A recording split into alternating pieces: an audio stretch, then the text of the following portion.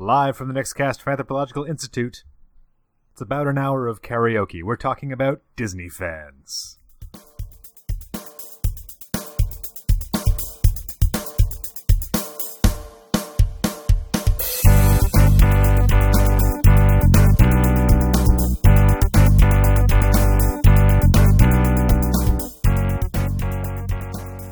Hello, everybody, and welcome back to the season finale of Anthropological, the podcast that brings the fan's eye view to you. Hope you've enjoyed season 3. Mm-hmm. We certainly have enjoyed recording it. But today, to finish it off, we are talking about fans of Disney. I'm Nick G, by the way. And here with me to also talk about fans of Disney are Nick T. I am definitely a level 10 bard this episode. And Nick Z. I am putting on my Mickey Mouse ears and my my Goofy mask and grabbing my bag with a $sign on it. That's what we're doing here, right? What does the mask look like? It's got a Goofy snout, so I'm kind of far away from the mic right now. Oh, it's a mask of Goofy. Yeah. Meant like a silly mask. No. I mean, this is Disney. What are you trying to say about Goofy? You got some beef? Some beef with Goofy? I'm just saying he makes me laugh. That's good. Okay. Walt would be happy. That's bait. NICKEYPODCAST.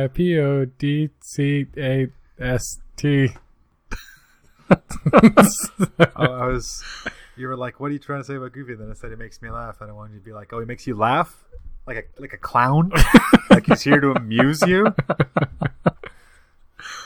Oh.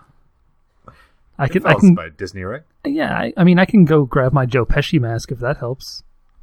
Do you mean that? No, I'm not going there, actually. Oh, man. Joe Pesci mask time is over, I'm afraid. Oof. Yeah, I mean, we all know Jim Carrey is the mask. Or Eric Stoltz, I'm not sure which. I was about to say Eric Stoltz. Yeah, there you go. I actually remembered that. Oh, man. Has nothing to do with the thing I watched on Rick and Morty the other day. Let's just do deep references for an hour. No, please not. Moving on. Hey, I think it's time for that part of the show where we give some fan facts.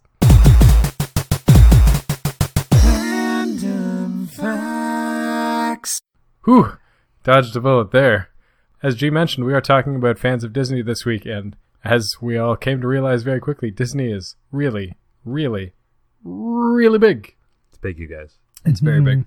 So some of the data I have is going to be talking about Disney as a whole, which is the giant media company. But today, we will probably be focusing primarily on the animated movies. A little bit on the theme parks? Oh, a little bit on the theme parks and maybe a little bit on TV shows. I'm not 100% sure, but probably focusing in that area, which itself is already quite large. Yeah. So the Walt Disney Company was founded in 1923 by Walt and his brother Roy O. Disney, and they've created hundreds. I tried to find an exact number of how many different movies and whatnot. I couldn't find a cohesive, concise answer. Oh, dang. But suffice to say, hundreds of live-action and animated television and films, various radio music, theme parks, and published works as well.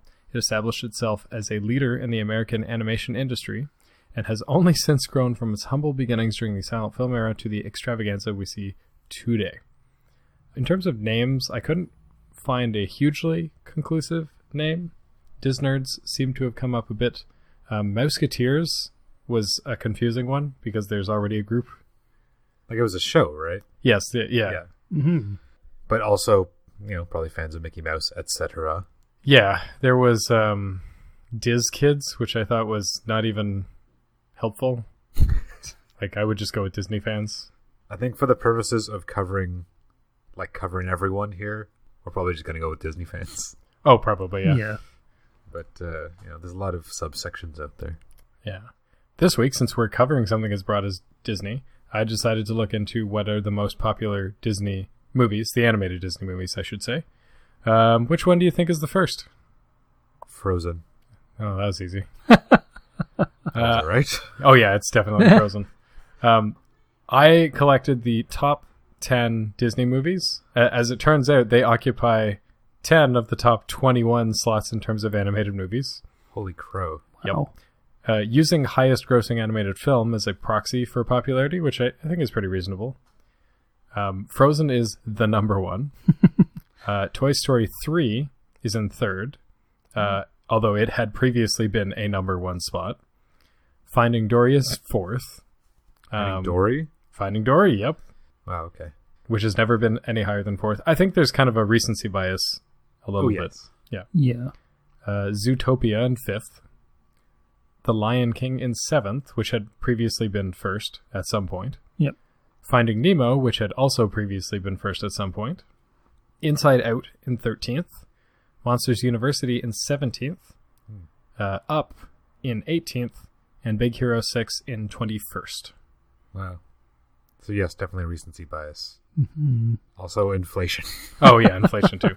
Moana was in 22nd place, but it fell just outside, and it's actually like the newest one relative to all of those. Dang. Yeah. Well, there's be number one because it's a great movie. Mm-hmm. I really enjoyed it. I mean, I know you guys have a little bit of a Lin-Manuel Miranda bias going on there. That didn't begin until after I saw Moana. Oh, interesting. And entirely because of it. Stay tuned for a future episode on fans of Lin-Manuel Miranda. I mean, probably. Yeah. There's only so much we can stave it off. Okay, in terms of the size of the fandom, and this was also hard to find, I found a post on the Disney Parks blog that as of 2010, there are over 100 million fans across all the Disney pages. In 2013, from a different source, there are over 500,000 Facebook fans. I found out that in 2011, there were 17.1 million visitors to the Magic Kingdom in Florida. And like that already gives you a pretty big idea of how many people out there love Disney. Yeah, that's a lot of people. Yeah. Even if you take a subset of that as like really dedicated, passionate fans that we'd like to talk about on the show, that's a lot. Oh, yeah. That is still more than a lot of countries. Yeah. More than Canada. Yep. What would happen if you put a bunch of Disney fans and had them run a country? Everyone would have a castle. Like, is anybody going to be a hardcore Disney fan running a country and not want to be the one who has the castle? People who are hardcore fans of Snow White might want to have like a little hut and live with 7 people. I mean, if you liked Atlantis, you could all just live together in some sort of pseudo... I don't know how that... I've seen that movie, but I don't know how the society worked. I mean, I guess you could share a castle. Well, with property values these days. In this economy. Oof. In terms of changes in the fandom, relative to itself, interest in Disney has been actually on a slow decline. There was a high point in around December of 2006, but using Google Trends data, it's been declining to about half as much interest as when Google Trends started back in 2004. Really? That could just be because Disney's saturated everything. Like, I tried using a couple different terms, like Disney, Pixar, DreamWorks, just for comparison's sake, then just focusing on like the animation studios and whatnot. And the trend was pretty similar. Also, Disney vastly outweighs searches for Pixar and DreamWorks.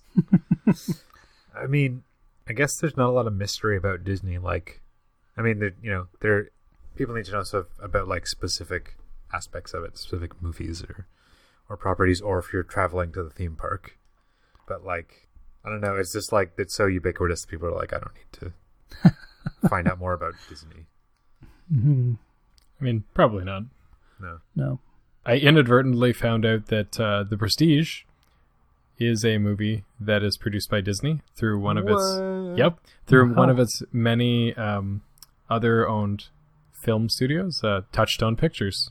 My new favorite Disney movie.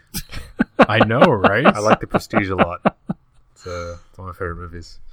I had an important thing revealed to me, which, as you know about Christopher Nolan movies, kind of changes things. Oh, well, that's too bad. I mean, I think you'd still enjoy it, but like, that's... I did enjoy it. It just felt very obvious. Like, I'm not sure if it's because I had that revealed or because, I don't know, they spent a lot of time. You know what? It's not important. It's not important. One thing that is important about that, about learning that The Prestige is a Disney movie, to me anyway, is that you could then make a valid argument for Nikola Tesla being a Disney prince. No, I don't think you could.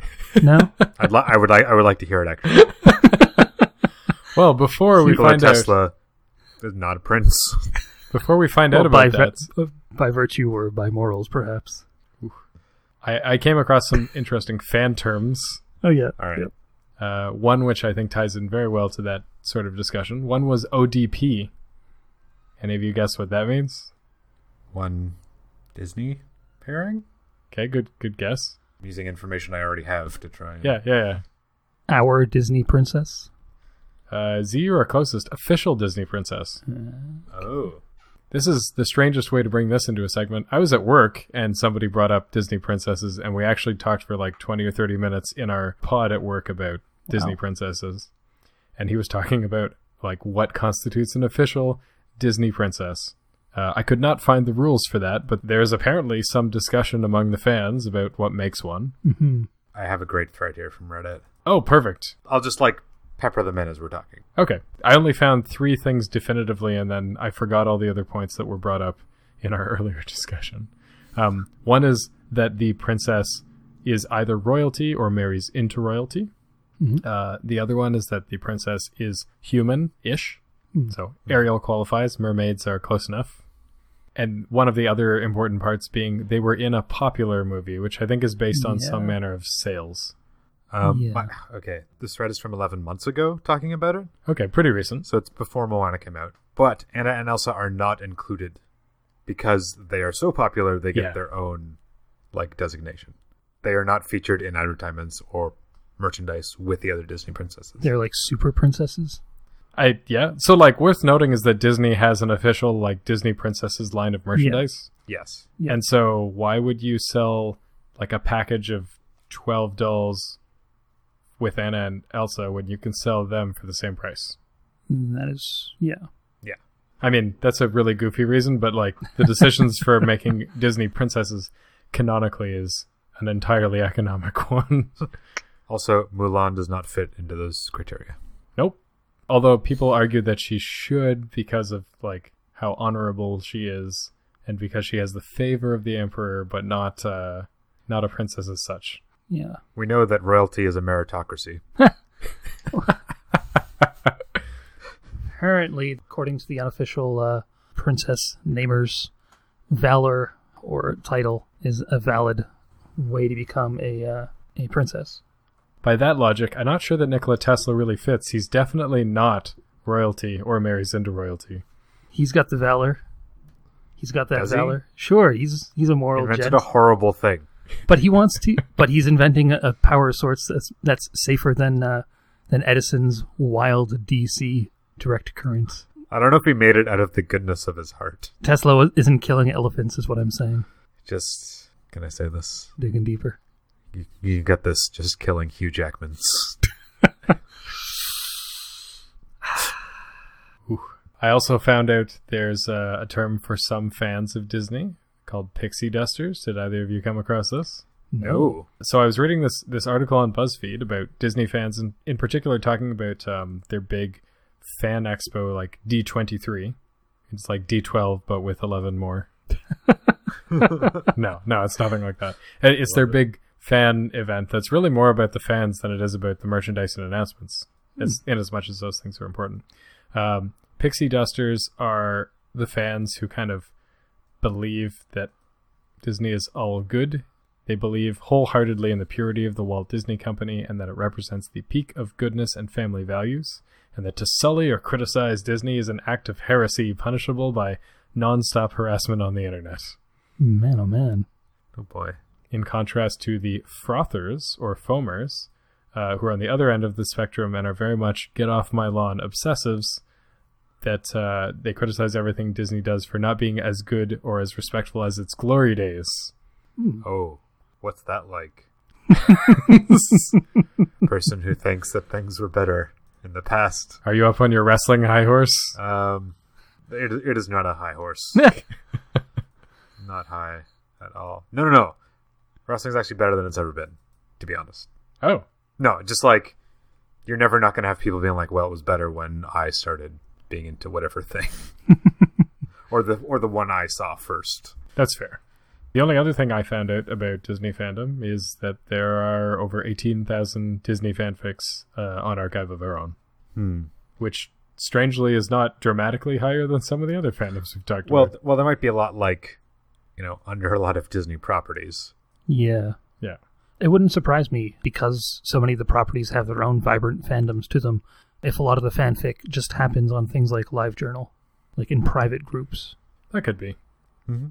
Fanfic.net and like Archive of Our Own is like the biggest resources we have. Yeah. Yeah. Of trying to figure that out without blog diving. I mean, that's why there are people who have academic lives that pick a very small subset of one of the topics that we might cover. Yes. Yeah. Speaking of topics that we might cover, last week we had some famous last words that I was wondering if we might be able to revisit. Oh boy. Oh boy. Here we go. Sure. I'm ready. Well, I'm going to start with you, Z, because you're actually at the top of the list. You're number one. You're number one on the board. Ooh, on the east side, yes. On the References. Oh, I'm like a Disney movie up in here. Z, your famous last words from last week were, and I'm paraphrasing because you have a tendency to ramble a little bit. Yep. The people who are part of, or are waiting to be part of the secret Disneyland club underneath Main Street, ... The people who are part of that club are not real Disney fans. Alternatively, real Disney fans aren't interested in alcohol. Thank you, G, for summarizing that, by the way. Anytime. Did you find any truth to your statement? It is a difficult thing to verify. Begin rambling now. First, I just want to preface all this with like some very basic facts about the actual secret club. It is called Club 33. It is actually not underground. I think I was confusing it with the tunnels that the actors used to get around. But it is in Disneyland. The original Club 33 is just out in plain sight. Anybody can see it if they know what to look for, because it is in New Orleans Square, and it is marked by a door, of course, that has an ornate number 33 beside it. That's it. If you remember, you go up, you hit the buzzer, you like swipe your card across whatever reader they have, and then if your membership is in good standing, you can go in. If not, well, I guess you just don't get to go in. I don't think they kick you out or anything. Like Pete doesn't like jump out from behind a bush, boot you in the behind, or trip you and so you fall in the mud or anything. No, they don't just play some goofy-esque sound effect. Yeah. They don't poke you with a pin in the butt and then you go flying. No, the Magic Kingdom isn't quite that magical yet. But, and there could be some truth to G's point that Disney fans might not be interested in alcohol, or people interested in alcohol might not be interested in Disney, because one of the big draws of Club 33 is that it's the only place in Disneyland, like the park itself, where you can get alcohol officially. But there's so much more than that because according to Wikipedia, and I found another source that was a few years old, so I'm kind of discounting it, but according to Wikipedia, an individual membership in Club 33 will cost you a cool $50,000. Whoa! With an annual due that needs to be paid to keep your membership in good standing of $15,000. So if you really like your booze that much, great. But even with all that, you still have to pay for the alcohol that you consume in there. Coffee and soft drinks and whatever, of course, are included. But the hard stuff, old Mickey's gotta have his dues. For your Mickeys. Oh, indeed. But aside from the alcohol aspect to it, there's just like this big air of exclusivity. I should think so. Well, yeah. I mean, along with the price, apparently there's something like a 10-year waiting list to get in. They opened up the membership a little bit, but at the same time they've also closed it because members in the past have taken advantage of the perks and sometimes have sold them or given them to people who then have turned around and given them to charities, which for some reason Disney doesn't like. That's right. Come after me, you fairy dusters. Shaking my fist. But there's that air of exclusivity because not only is the cost of membership super high, but the walls, the decorations and everything, it's just packed with Disney props and like cells, original cells from the animated movies. Can you just take one No. for the No. price? No, they're probably like nailed down, and then the nails are probably bolted into the wall or something ridiculous. And it is apparently decorated with antique Renaissance furniture that Walt's wife Lillian collected. Oh. So I mean, there's that aspect to it as well. It's supposed to be, I mean, like Disney. Say what you will about Disney in general or whatever, but it like from the sounds of it, this Club 33 is super classy, but with like that Disney. Little sprinkle of Disney magic as well. The other thing to note is that because it's so exclusive, it is also a place where if you happen to go or happen to be invited by somebody, you might see a president, you might see a celebrity, you might see a foreign dignitary there, because apparently it's a place where the bigwigs like to rub elbows. So, And some of them are Disney fans, but as we've said before in the podcast, to be a fan of a thing, you just have to like it. So maybe they've seen one Disney movie and they like it. Maybe they just like Mickey Mouse because for a while he was the most recognizable like icon in the world. Or at least one of the top 5. I believe the Coca-Cola logo is also It's up there. in that company. Yeah. Yeah. One more thing.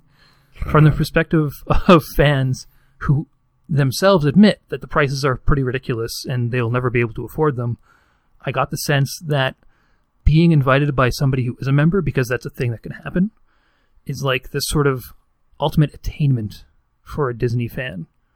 To get that invite, maybe even someday to be able to afford that membership, to like experience that last locked away piece of Disneyland. So when you get invited, how much does that cost? Free. You're just there. Free? But there's a strict dress code. You can't have your cell phone. That was the part I was about to ask about. Any inappropriate behavior of any kind is like grounds to just be kicked out. This is like the club that Mycroft likes going to. Sure, like the drones club where you're not allowed to talk or anything. Everyone just sits there reading the paper. You can talk, sort I'm of sure. in the same room as each other.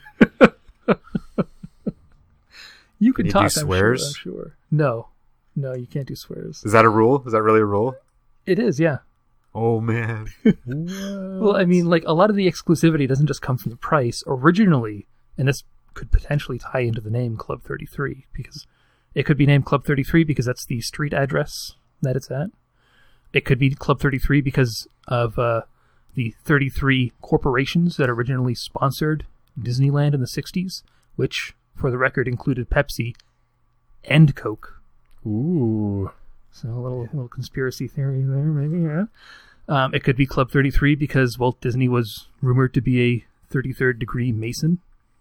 It could be Club 33 because if you turn 33 counterclockwise 90 degrees, it kind of looks like MM. So the name is a little weird, but their corporate connection there is what gave it its original exclusivity, because it was like this VIP lounge for the people who helped make Disney possible that was just for them. And then slowly over the years opened up more and more, first to the very wealthy paying public and then sort of to the general public. Now only the merely pretty wealthy. Yeah. I mean, at first in the 60s, it would have been like maybe the 1%ers. Now it's like the 10%ers. You know, it's diversifying. As per the statement that they're not real Disney fans, it seems like... They gotta be. There are places you can go to that are like that are not Disney themed, that don't cost you that much. Yes, exactly. Whether they are hardcore fans who like spend every moment that they're not at Club 33 writing fanfic about like Elsa and Spider-Man having babies or whatever, or they're just people who show up at the park, have some fun on the rides, and then, you know, go to Epcot Center to rate whatever. My geography of Disney is very, very non-existent. But the point is, I think that they are real Disney fans. Yeah. I can hear the air quotes. It's fine. Yep. What an interesting little history about like a tiny piece of Disney World land. Mm-hmm. Is it just in one of them? It was originally just in the one, but In Florida? Disney World? in California. Disneyland, actually. Right, In because New California. Orleans. What? Yes, exactly. No, I mean, okay, having been to Disney World, I don't remember Main Street USA that much, but I do remember seeing like pictures of Disneyland, and it has that very iconic like Main Street that looks like a Disney movie, or the beginning of the Muppets, whatever. Yeah. The Muppets, also now owned by Disney. Man, oh man. But it is also a thing in Disney Shanghai and Disney Tokyo. It is soon to be, or may already be, a thing in 4 other parks stateside. Slight fun fact, amusing fact perhaps. In Disney Tokyo and Disney Shanghai, it is simply on their equivalents of Main Street USA, which I think is like Mickey Avenue or something along those lines. Sorry, I was just reminded that we haven't done an episode on the Muppets yet. Ooh, Yet. no. Also adding to the exclusivity, membership is non-transferable. Oh. Hence when they gave it away to charity. Mm-hmm. Well, I mean, like if you're a membership of the Disneyland Club 33, you can't go to Shanghai Oh, I see. Club 33 and say, "Hey, I'm a member." They'll check the list or whatever, and they'll say no. Can it be passed down through generations? Yes, it can. The fact that you have an answer for every little sarcastic quip that I'm making makes me really excited. According to this one article on the perhaps appropriately named website, The Richest, some people who have a, I guess, dynastic membership in Club 33 are of the opinion that it is becoming watered down and isn't as good as it used to be. Of course they would say that. It's not as good as it was when I didn't come here. Interesting. G, your famous last words from last week were, does Disney have a formal code of conduct with fans? For example, no dressing as characters in parks. Do they keep a distance with certain fans? I did look up this specific... I know that Disney doesn't allow people to wear costumes that are too similar, and I think that's something that we'd kind of mentioned on last episode. Yeah. But I don't know if they have like a Star Wars, Star Trek-esque, here's our code of conduct, our fan liaison, etc. Yeah. kind of thing. Yeah, I was mostly thinking of the Disney Bound at that time, and that might be the biggest. Like I do know that like priority for certain things are given to kids. Like kids can dress up as Disney characters because they won't be confused with someone who works there. But the other thing I learned about was Disney pin trading. Disney pin trading? Yes. Disney produces a lot of enamel pins for various events and characters and movies and things, mainly sold at Disney parks. And there are a huge community of people who trade them. You can buy them on Amazon for what equates to $1 a pin. Pin trading is basically anyone who's got a lanyard, a guest or cast member who has a lanyard with some pins on, you can trade. So I've got to ask then, is that like a clever way to get people interacting with the staff? Maybe. I mean, I feel like they don't have a problem with people interacting with the staff. Well, no. I mean, it's just like... Well, an adult may not be excited to see Mickey Mouse. Is that what you're getting at? Like, well, I mean, maybe not, but maybe they would be. But maybe it would also be a cool story to say, oh, hey, I got this pin from like, I don't know, I got this pin from Aladdin, and then I traded it to Belle for this one. I mean, that's certainly part of it. It takes on like a little story. Yeah. At the park, the rule is there's no money exchanged for pins between people. I think you can buy them at the shops, but right. There's no illicit deals or anything like that. So you got to trade pin for pin. Oh. Due to the sheer amount of pins, people tend to like focus on particular sets. The ones that have like hidden Mickey logos in them. Collect your favorite characters, your favorite movie. Collecting older pins, collect ones that are celebrating like more historical situations. And they have cast members that have green lanyards, which are just for them to trade with kids. Oh, cool. Yeah. That's a neat little thing. Yeah. So that's like kind of the emphasis of Disney, that kids are having a good time. Yeah. Other than that, I didn't find any like really strict rules for the company interacting with fans. Okay. I found some information on how to be a Disney princess. Yeah. Oh, I'd love to hear. Well, because when I was doing the research, I kept coming across this, like, I was trying to figure out what the requirements are for a Disney princess in the movies. And I kept getting, like, theories, but I didn't find the thread that's like, this is what we think it is. I did keep searching for Disney princess requirements. And ended up finding information on what it takes to be a cast member who is a Disney princess. Which kind of ties into your code of conduct, because I imagine people that kind of fit this bill are like, okay, definitely you cannot do that. Yes. So there's this article on Disney Fanatic, 13 inscrutable requirements to be a princess in Disney parks. Interesting things. Disney princesses have to be between 5'4" and 5'7" Wow. to preserve the character and the costume fitting. The biggest size for a princess costume is size 10. I don't know how women's sizing works, but I understand that is not very large. Not especially, no. No.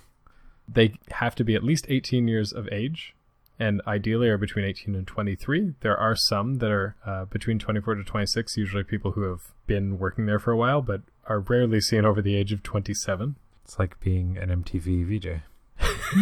Oh no! Apparently they can't tell anyone who they are. Like, you can't say on social media, like, oh my god, I'm Cinderella. Oh, really? Nope. Can't tell anyone on social media. So it's yet another secret that the Disney Corporation is keeping from us. Dude, what? Well, I mean, the identity of those specific people. That's right. I don't know. Disney has a lot of rules. Yes. Understandably. Maybe that's their key to their success. Who knows? I'm sure they see it that way. Probably, yeah. Yeah, but apparently there are a lot of requirements like that. And I've seen lots of things on Imager about people running into Disney princess, like as cast members who aren't princesses, like going to the bathroom and finding like a Disney princess in the bathroom stall, like throwing up from all the partying or whatever, like what, just anything. But they can't let anyone see that. Yeah. Yeah. My question was, the stupid question that I asked, because it's very broad, was, is it possible to not be a fan of Disney considering its reach? The answer is no. I don't care what the actual answer is. It's not possible. Do you like Marvel? You like Disney. Do you like the Muppets? You like Disney. Do you like Mickey Mouse? Well, yeah, you like Disney. Why did you not? Well, I mean, I think there's a distinction between are you a Disney fan versus do you like a thing that Disney owns? yeah. Yeah, that's fair. The owns is part of that for me. It's got to be something they created.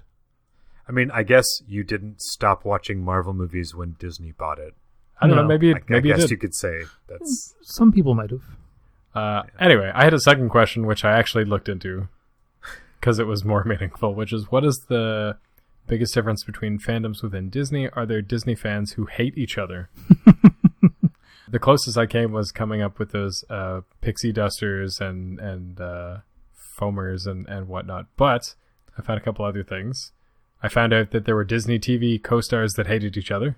Ooh. Ooh. That wasn't quite what I was looking for, so there was a lot of Miley Cyrus and Selena Gomez not liking other cast members. You'll never guess which famous Disney cast members hated each other on set. But in Number 4 will blow your mind. hello and welcome to BuzzFeed. We're the Try Guys. No, we're not. We're definitely not. Nope. The closest I found was in that same article about D23. It mentions there are rivalries in the fandom, sub-communities that race to get news first and snipe at their different approaches to appreciating Disney, but it didn't elaborate as to the different groups. So all I know is that there are people that are like, you don't worship at the altar of Disney the way that I do. They're not liking Disney correctly. Yeah.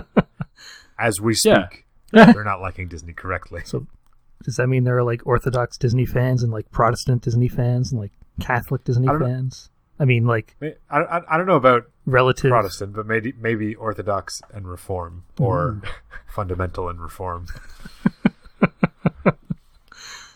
So this all takes us into the big question of every fandom, and that is the why. Okay, so here we are. The why. And the first thing I'm going to throw out there is sheer ubiquity. Sheer ubiquity. Sheer ubiquity. Oh, sheer ubiquity. That makes more sense. Yes. Sheer Ubiquity is my emo punk band. I work in a secondhand store. the amount of things that I see on a daily basis with, Cars or Frozen or Disney princesses or, not so much Mickey, Toy Story, anything. The sheer number of things that is under the Disney umbrella that have sunk into every crack of pop culture is hard to avoid. Definitely. So whether you grew up with them or not, you grew up with them. If you don't know what it is by a pretty young age, you feel like you're missing something. There's a cultural zeitgeist. My ear. I don't know. Well, I mean, I I think there's part of that zeitgeist there, but like, it's even if you didn't grow up, like, the only way at this point it seems like you wouldn't be able to grow up with it is if you were growing up without any kind of media. Maybe if you were just growing up with music, you could get around it, because there aren't, like, I guess there's still bands like the Jonas Brothers and Hannah Montana, so there's still, like, Disney quotes music. But if you want to be entertained in any way, you don't have to leave the Disney sphere. No. Like, I don't know how often people, like, only consume Disney things. I think at a certain point in people's childhoods, it's kind of a thing. Not necessarily by design, it just seems to happen. Mm-hmm. I think that is part of the ubiquity, just because they've got that market cornered, so to speak. Yeah, I mean, when I think of my childhood, it is, while it consisted of many other things, even absent-mindedly, it consisted of many Disney things. Goof Troop. Yeah, that's already way too late, though. Really? Well, like Gummy Bears. Yeah. Like that much earlier on, probably The Little Mermaid, The Rescuers Down Under. Yeah. DuckTales. Yeah, later again, DuckTales, Darkwing Duck. Recess. Oh, yeah. Yeah. But Doug. even thinking about movies... Latter half of Doug. Oh, yeah, that's true. But even thinking about other movies, it's like The Santa Claus. Mary Poppins. Yeah. I was not a big Mary Poppins. I watched Mary Poppins when I was really, really young. Okay. And then that just continues as you get older, right? Like, as an adult, I'm not watching Inside Out because it's a Disney movie. I mean, I am, because Disney's really good at their job. Yeah. But I mean, I'm watching it because it's a movie that's for the entire family. That's a touching movie that makes me feel things. I'm watching Zootopia because it's about a cartoon rabbit that is like a police officer, and that's interesting for some reason. I don't know why. I'm watching it anyway. Breaking out of stereotypes. These are good movies. Disney did not get where it is by making a bunch of bad movies. I'm watching Moana because it's got The Rock and Lin-Manuel Miranda. And it's a really good movie. And I know I didn't mention the female protagonist who's really good, but I don't remember her name. Ali Cravalho? Carvalho? Yeah, I think so, yeah. I'm just making a guess based on what you said. I believe that was her first movie. Man. Oh, yeah. They had like a featurette for her at some point. It was really cool to see. She's like, oh, it's like, yeah, I'll audition. It's like, yeah, we're going to make you a princess. Man. And there's that. Right? Like, ignoring the ubiquity, for young girls, there's this idea that it's like, you could be a Disney princess. Yeah. A lot of little girls like that idea. Yeah. Well, I mean, like, it feeds into that fantasy of the princess, but I mean, then there are also Disney movies that, like, take that trope and poke fun at it. Like, Tangled does that to some extent. Ever After does that quite a bit. Is that the one with Amy Adams? No, that's Ella Enchanted. Yeah. Ever After is the one where it's like half animated, half live action. Oh, that has Drew Barrymore in it, I believe. I think so. Wait, what? That one is half animated? I'm pretty sure it is. I remember that there is a Disney movie that's half animated, half live action. And it's basically all about subverting the, up to then anyway, and maybe even up to now, trope of the Disney princess. Okay. I thought that was Enchanted, but... It could be both. That's true. Yeah. I don't think Disney would limit themselves to one movie on one topic. Otherwise, they would not have as much stuff out there. Ever After is not a Disney film. Really? 20th Century Fox. Yeah, that's what I thought. Nope. Never mind. I know which... I'm pretty sure it's Enchanted with Amy Adams. Enchanted, which is different from Ella Enchanted. That's my bad. What is Ella Enchanted? You know what? These are the wrong questions. Ella Enchanted is Anne Hathaway. Yeah. Oh, I never saw that one. But, like, there's this idea that you could be a Disney princess. I was reading an article that was admittedly talking about diversity in Disney, and could have done a whole episode on that. Man. Still can. Still, I do actually It's have. not too late. I do actually have a No, little I bit mean- of data on that, which I'll bring up. Not in a whatever. I do have a little bit of data on that I'll bring up. Mhm. But it was talking about a 2009 study from the University of Central Florida in Orlando. Surprising. What? Looked at the impact of animated characters on young girls' self-image. After watching clips of cartoon characters who were princesses, many of the girls involved in the research, aged 3 to 6, reported that they would need to change their hair color, clothes, and skin color, Oh, wow. which was interesting. Jeepers creepers. But like, if you're already white, then hey, Lucky you. I mean, like privilege, yes, but Yeah. actually, as far as Disney princesses go, 71% of the Disney princesses are Caucasian. Yeah.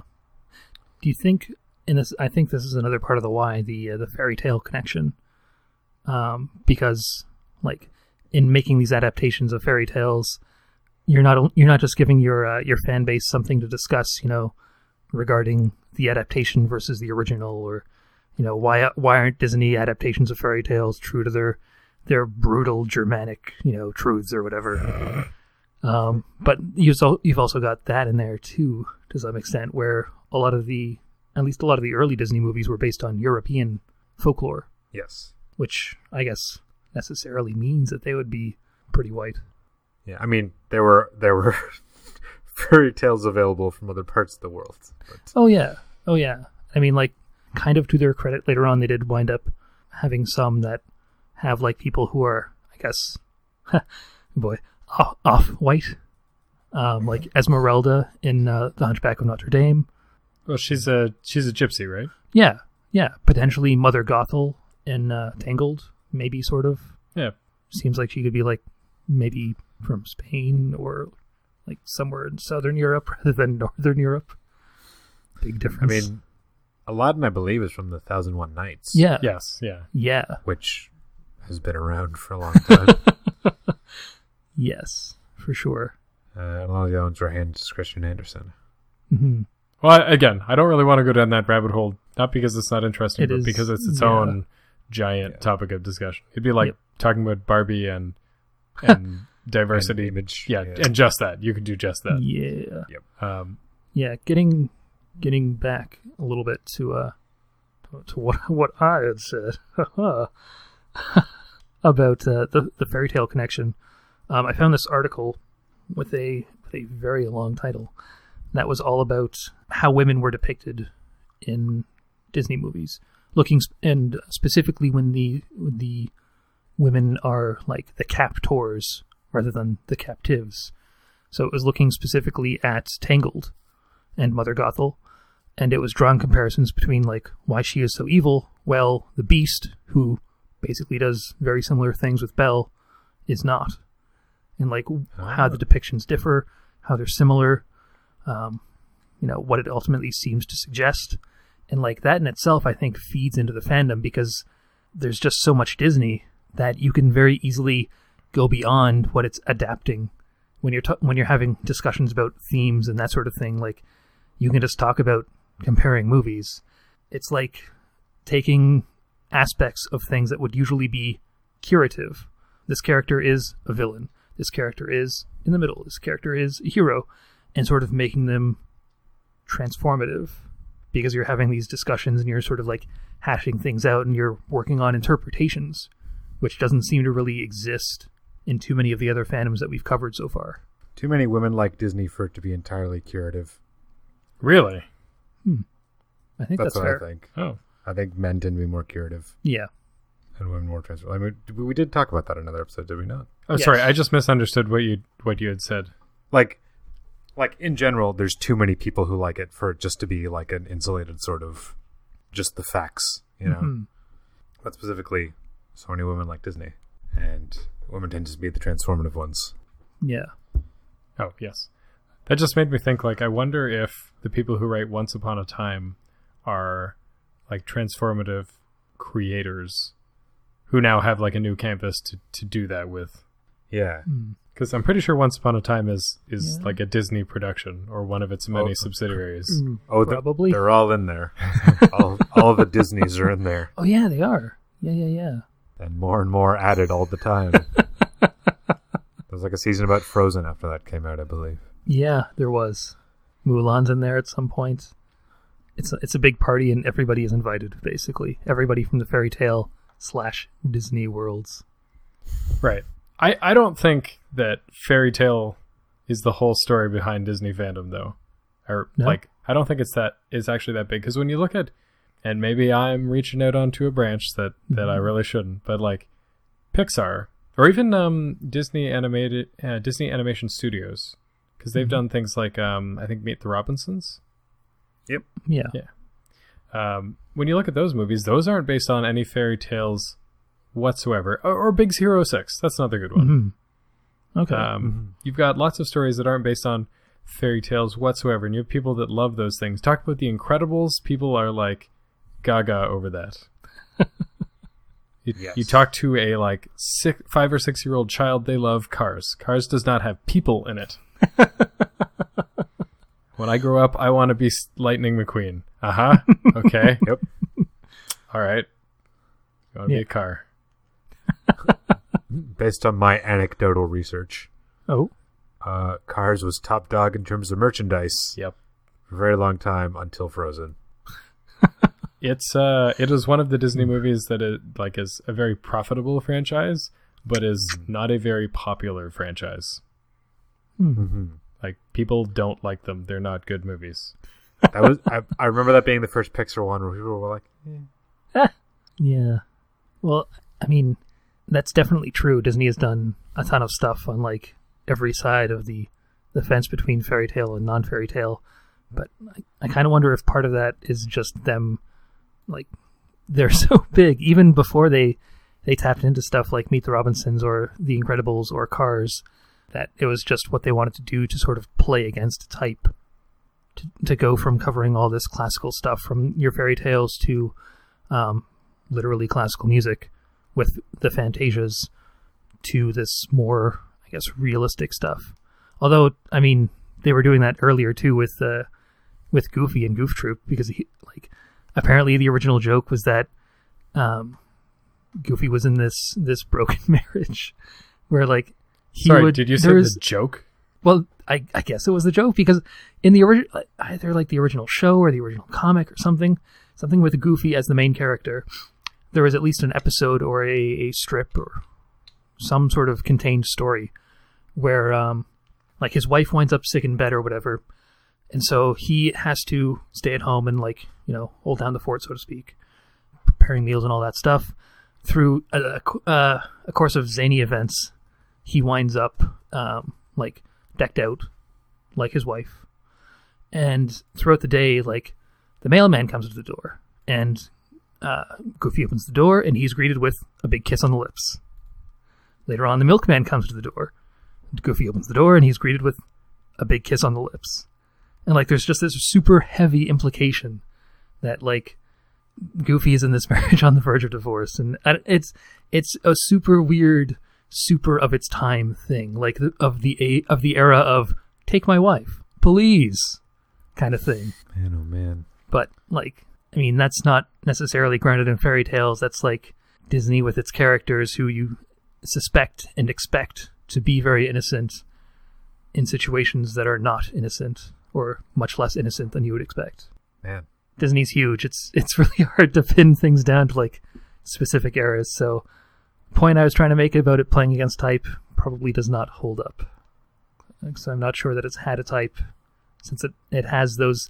It's, I guess if I had to sum it up, sum up my point, if we're looking strictly at the content that Disney makes, like the animated movies, the animated TV shows, the animations period, I think Disney was probably the first big creator to successfully pull off that trick in family entertainment, where there are jokes and gags that the kids are going to get, but then there are also jokes and gags and maybe like implications that appeal more to what an adult is looking for, what an adult may find interesting or funny or engaging.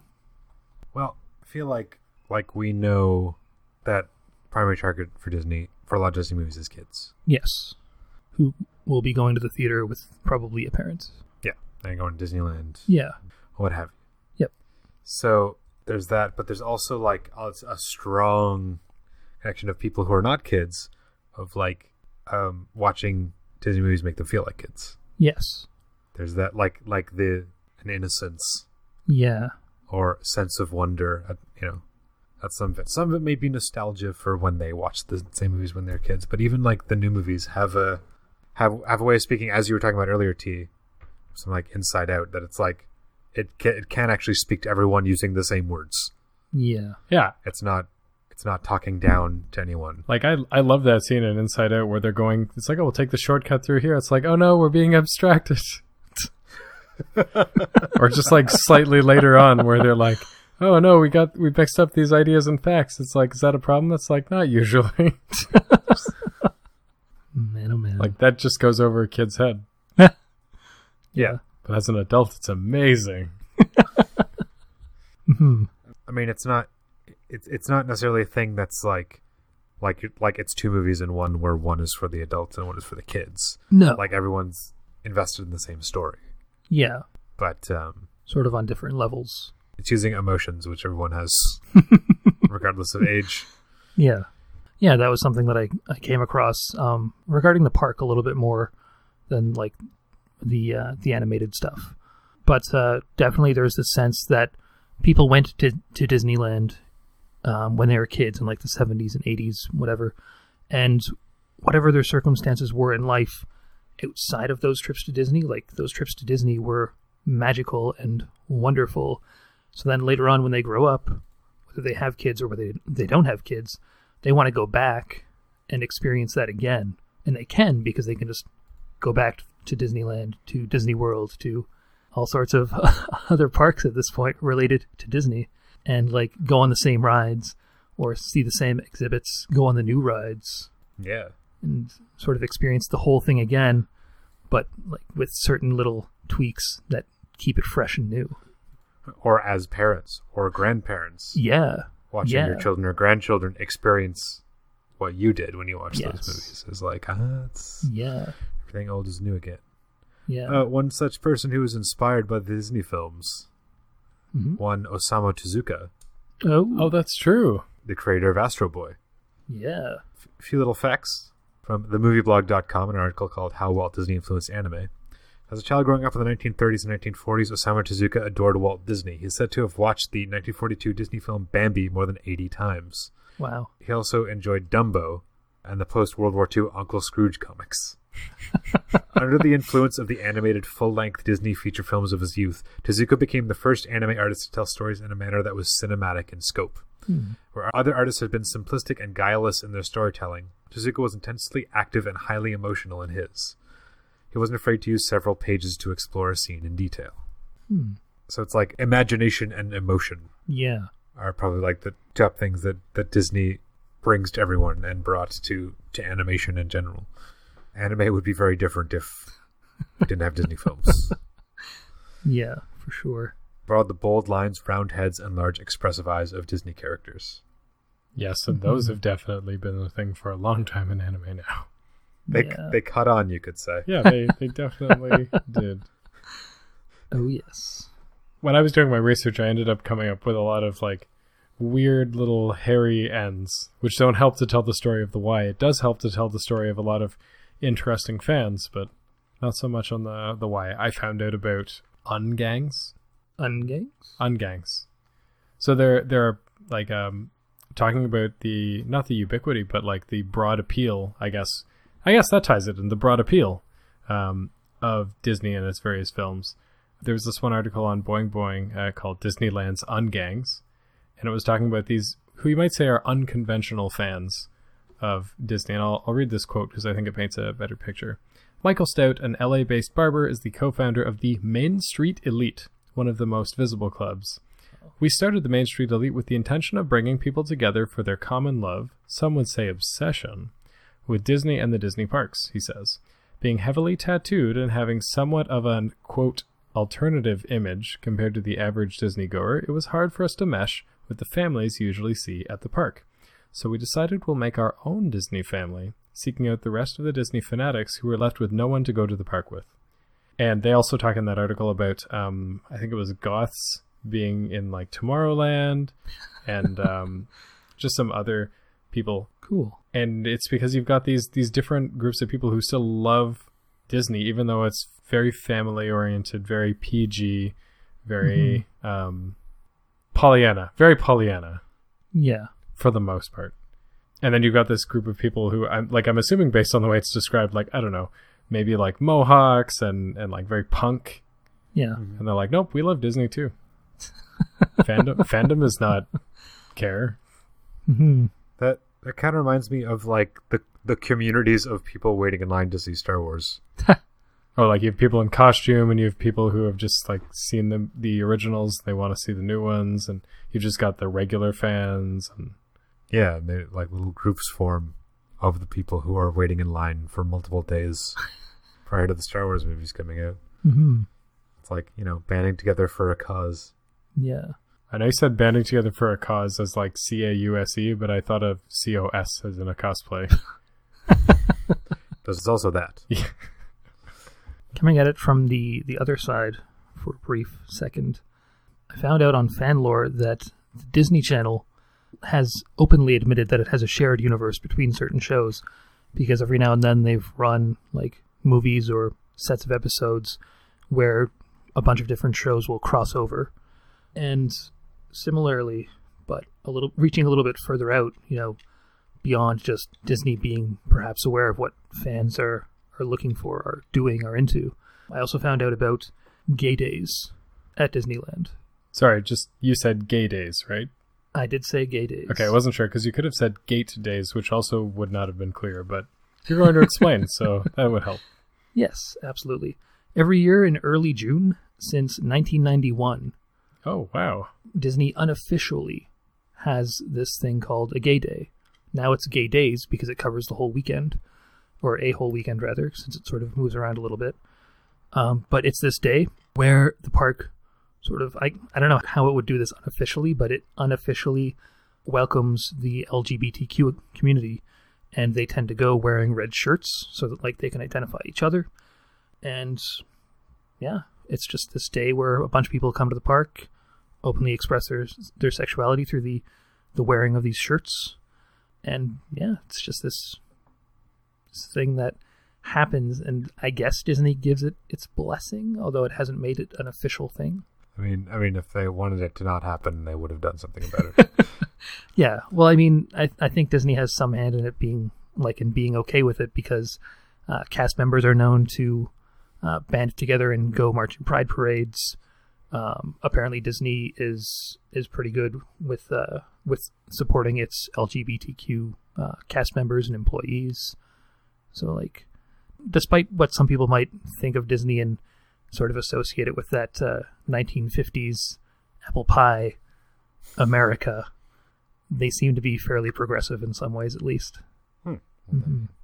And I think that understanding coming from a big corporation like Disney invites people in a way. It makes them feel like there's a little bit more care and attention going into things than just, well, you'll come here as a child and then you'll come back with your own children and we're playing the long game. Kind of thing. I think Disney believes in perfect price discrimination, capture money at every part of the funnel. So want to drink $50,000. Yep. Well, gee, do you know it's not going to cost you $50,000? What's that?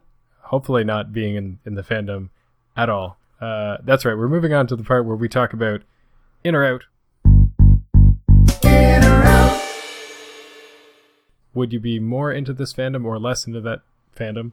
It's totally up to us to decide what that means, because it's often never the same for any of us. Despite there seeming to be only two options, it's a very loosey-goosey segment. Yeah. It gets more loosey-goosey over time. It's fine. People could say they're in and be more out than people that said they're out. That definitely... I think that happened last week. Yes. I'm going to start with you. Gee, you right. in or out? Well, I got to start with the obligatory. I don't know if I can find a way out. How do you get out of Disney? Well, you go to the turnstile and then into the parking lot, drive away. No, you're looking for your car in the itchy lot. Yeah, solved it. I'm in. I'll say. I'm in. Yeah. Yeah, like a lot of good movies. A lot of movies that I've really enjoyed seeing. I'm not going to stop seeing them, certainly. I think I would like to go to Disney World Orlando. Oh, you've never been? Never. Oh. I think it would be a really cool experience. And actually, according to some articles I read, a very hot experience. Ah. I mean, Princess movies are great. The Pixar movies are great. The Disney Animation Studios movies are great. I will continue to see them as they come out. And again, I'll make the trip. But it might be still a solitary pursuit for me. I don't know if I need to connect with other people who also like Disney. I mean, I find the Disney bound idea interesting. Which is like costume-esque attire. That's basically the whole idea for my shop. Low-key cosplay. Yeah. I like that idea. So I can potentially say I'm in. I would say, like, if someone were to ask me the question, are you a Disney fan? I would probably respond yes. Because I like what they do. I'm not anti-Disney, like, oh, friggin' corporate, sponsored by Pepsi and or Coke. Both. Conglomerate, yeah, still. Well, probably. I mean, Disney's probably the real puppet master behind them both, you know? I mean, if it's one, it's Coke, right? you go with the best. But maybe not in Paris Disney. It's probably Pepsi there. It's occurred to me that when I do this segment, my answer doesn't actually have to be that long, so I'm going to say I'm in. All right, perfect. I usually have the benefit of not being first, so I have time to compose an answer. I never do. Go ahead, T. Yeah, perfect. I'm in.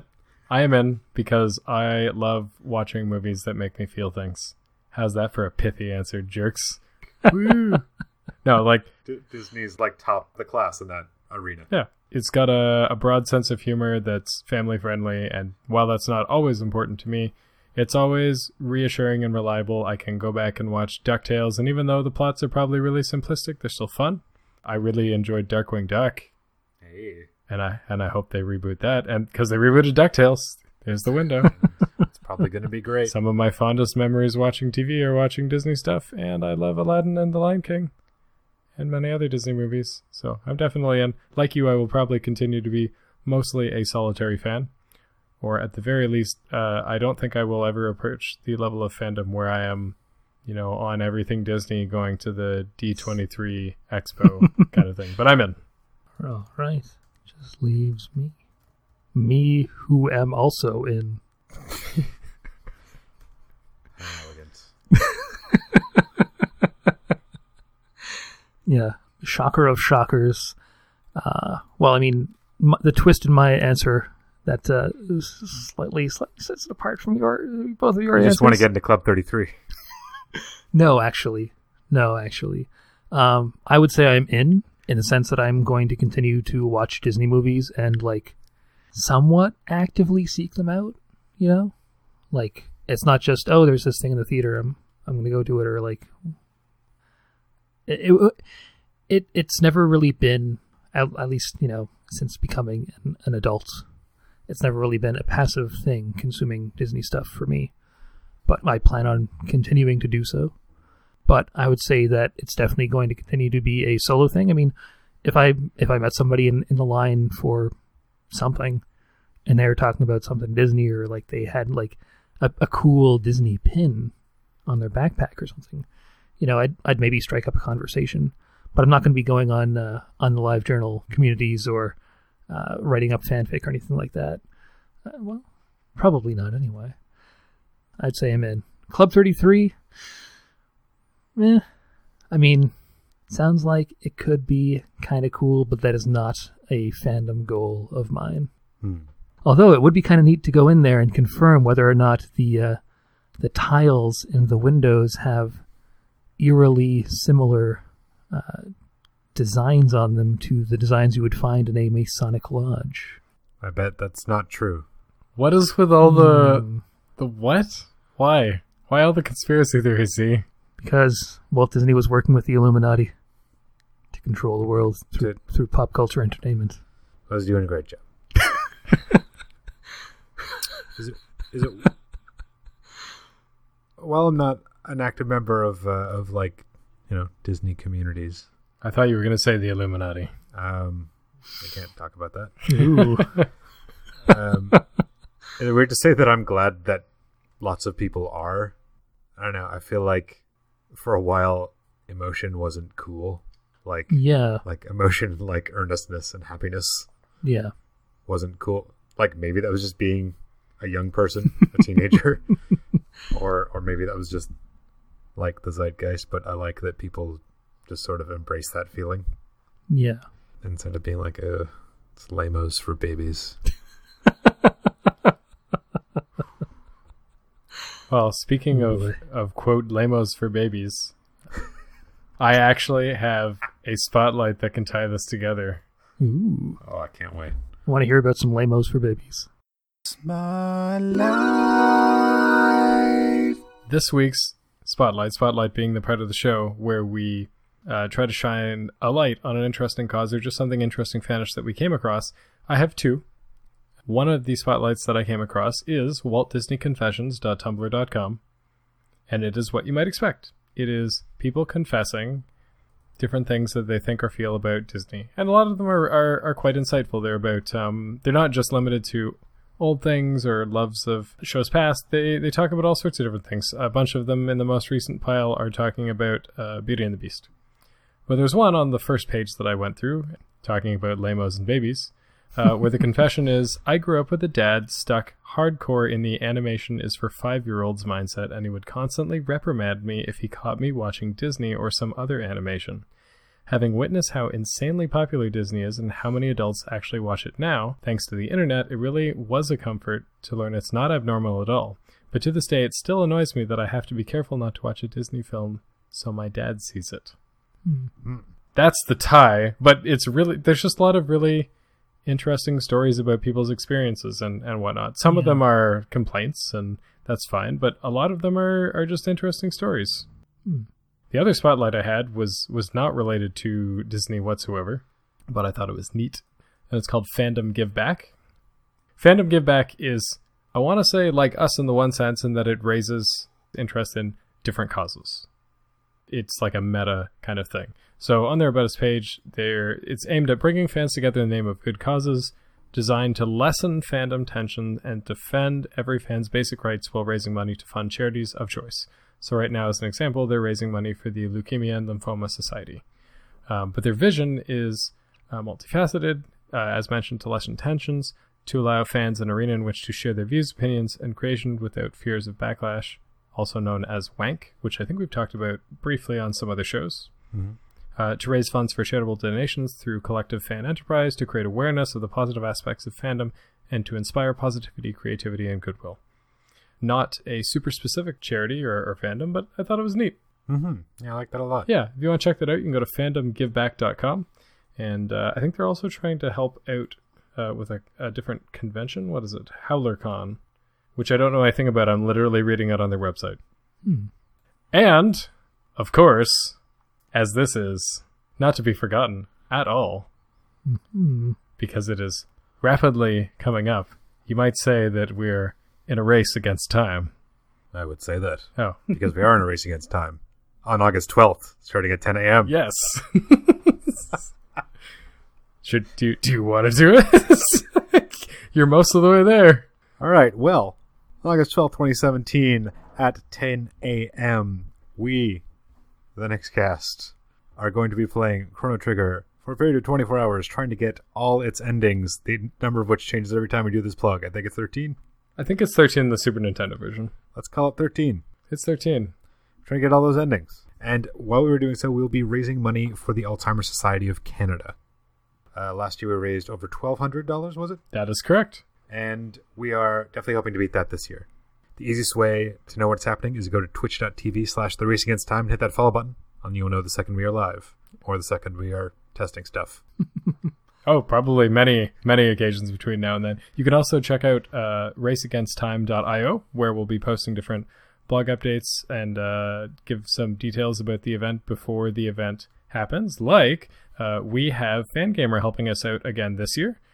So they will be donating a number of Lavos and Gatekey keychains, And during the Race Against Time, a portion of any sales of those items will be going towards the Alzheimer's Society of Canada. And that is just one of many announcements that we have to come in the upcoming month-ish to the event. Heck yeah. Yeah. Be there.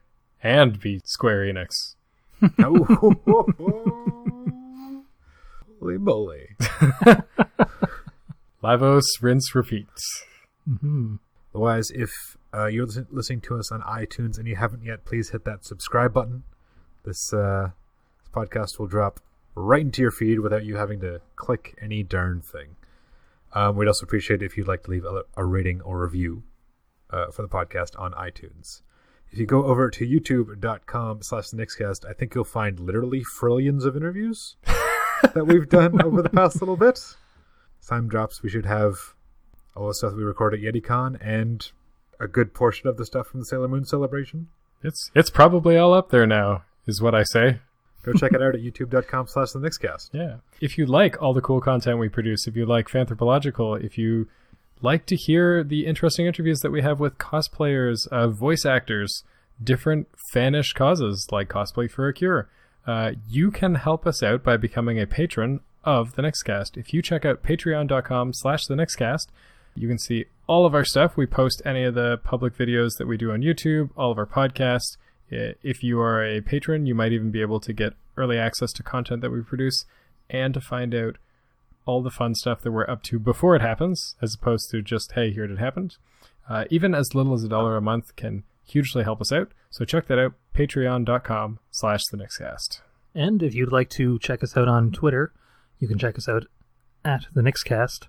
You can also find what we're chatting about by using the hashtag Fanthro. That's hashtag FANTHRO. Well, that's it, guys. We did a season. Yeah. Putting in the reps things, words. We did season 3. We did season 3. Yeah. Dang. 6 seasons in a movie? No, we're not doing that. We're not doing that. Let's hold on the movie for a little bit. Yeah. Could be a documentary. Not sure what that would cover. I hope that everybody who's listening has really enjoyed this season, and I'm really looking forward to next season, because we're gonna have a lot of fun with our theme for next season. Already got my boarding pass. You already got your boarding pass, eh? I was hoping to pull a Top Gear and just drive. Yeah. Yeah, like that time that they drove to the North Pole. I'm just going to drive across the ocean. I'm sure it'll be fine. I'll get that James Bond submarine car. Yeah. Yeah. Or you just drive fast enough. Yeah. Next season, we will be taking a fan's eye view around the world, traveling from country to country, trying to find interesting fandoms from those countries, whether they're the origin of or just the biggest topic of discussion in those countries. So we've got some interesting fandoms planned. That's right. Not only will we be talking about popular fandoms in other parts of the world, we'll also be talking about like what fandom is like in other parts of the world. You know, do they have cons? Are their cons different? What are they like? Like what? How do people express their fandominity elsewhere? On the one hand, I thought of phenomenality. Oh, that I couldn't even say that word. But when you said that before, I was thinking of Hollywood stars. What are they? Hollywood stars and celebrities. What do they know? Do they know things? Let's find out. Yeah, exactly. Yeah. Yeah. But we'll be taking a travel around the world starting in... Were you born in the UK, G? No, I was not. Oh, okay. No. But we'll be starting in the UK. That's right. Yep. Jolly old England. Hopefully with this... Covering a thing. Yeah. We also have a lot of cool things planned for next season. If you're a patron, you're going to find out what they are ahead of time. But if not, it's only a short wait till the next season. We're going to take a 1-week break, and then we're back at it. I say 1-week break like it means something, but there's probably going to be our Let's Plays and any additional footage that comes up between now and then.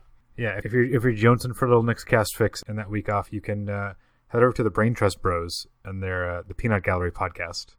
T and I were on episode 11, just kind of shooting the breeze and talking about kind of why we do this podcast. Yeah, also some of our favorite movies. And some of our favorite movies as well. Yep. Well, I can't speak on behalf of all the Nex, but I can say that I'm really proud of the work that we did this season, and I'm looking forward to next season so much.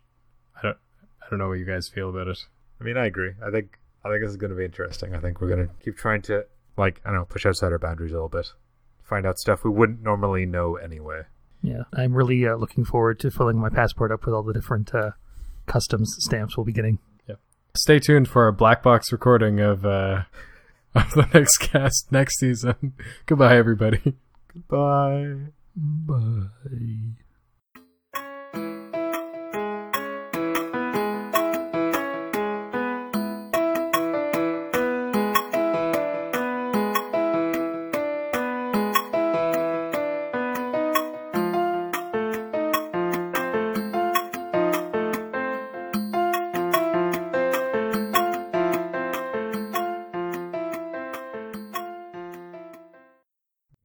You've got lots of Disney movies to choose from. Magic Kingdom, Tinkerbell, Perhaps. Fireworks. Do you want it to be Wonder. musical? Please just say words. No, Dang. I don't. We'll get sued. Use that shin of yours. You wish upon a pond. Doesn't matter if it's It's odd. straight or odd. Maybe you will laugh a lot or cry, but at least you probably will not die.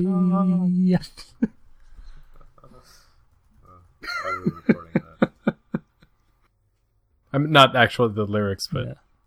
Be our guest. oh, If, if guest and listener were much, much closer together, but they are very different sounding words. I see what's happening here. You're face to face with greatness, and it's strange. Don't even know how It's adorable. It's adorable.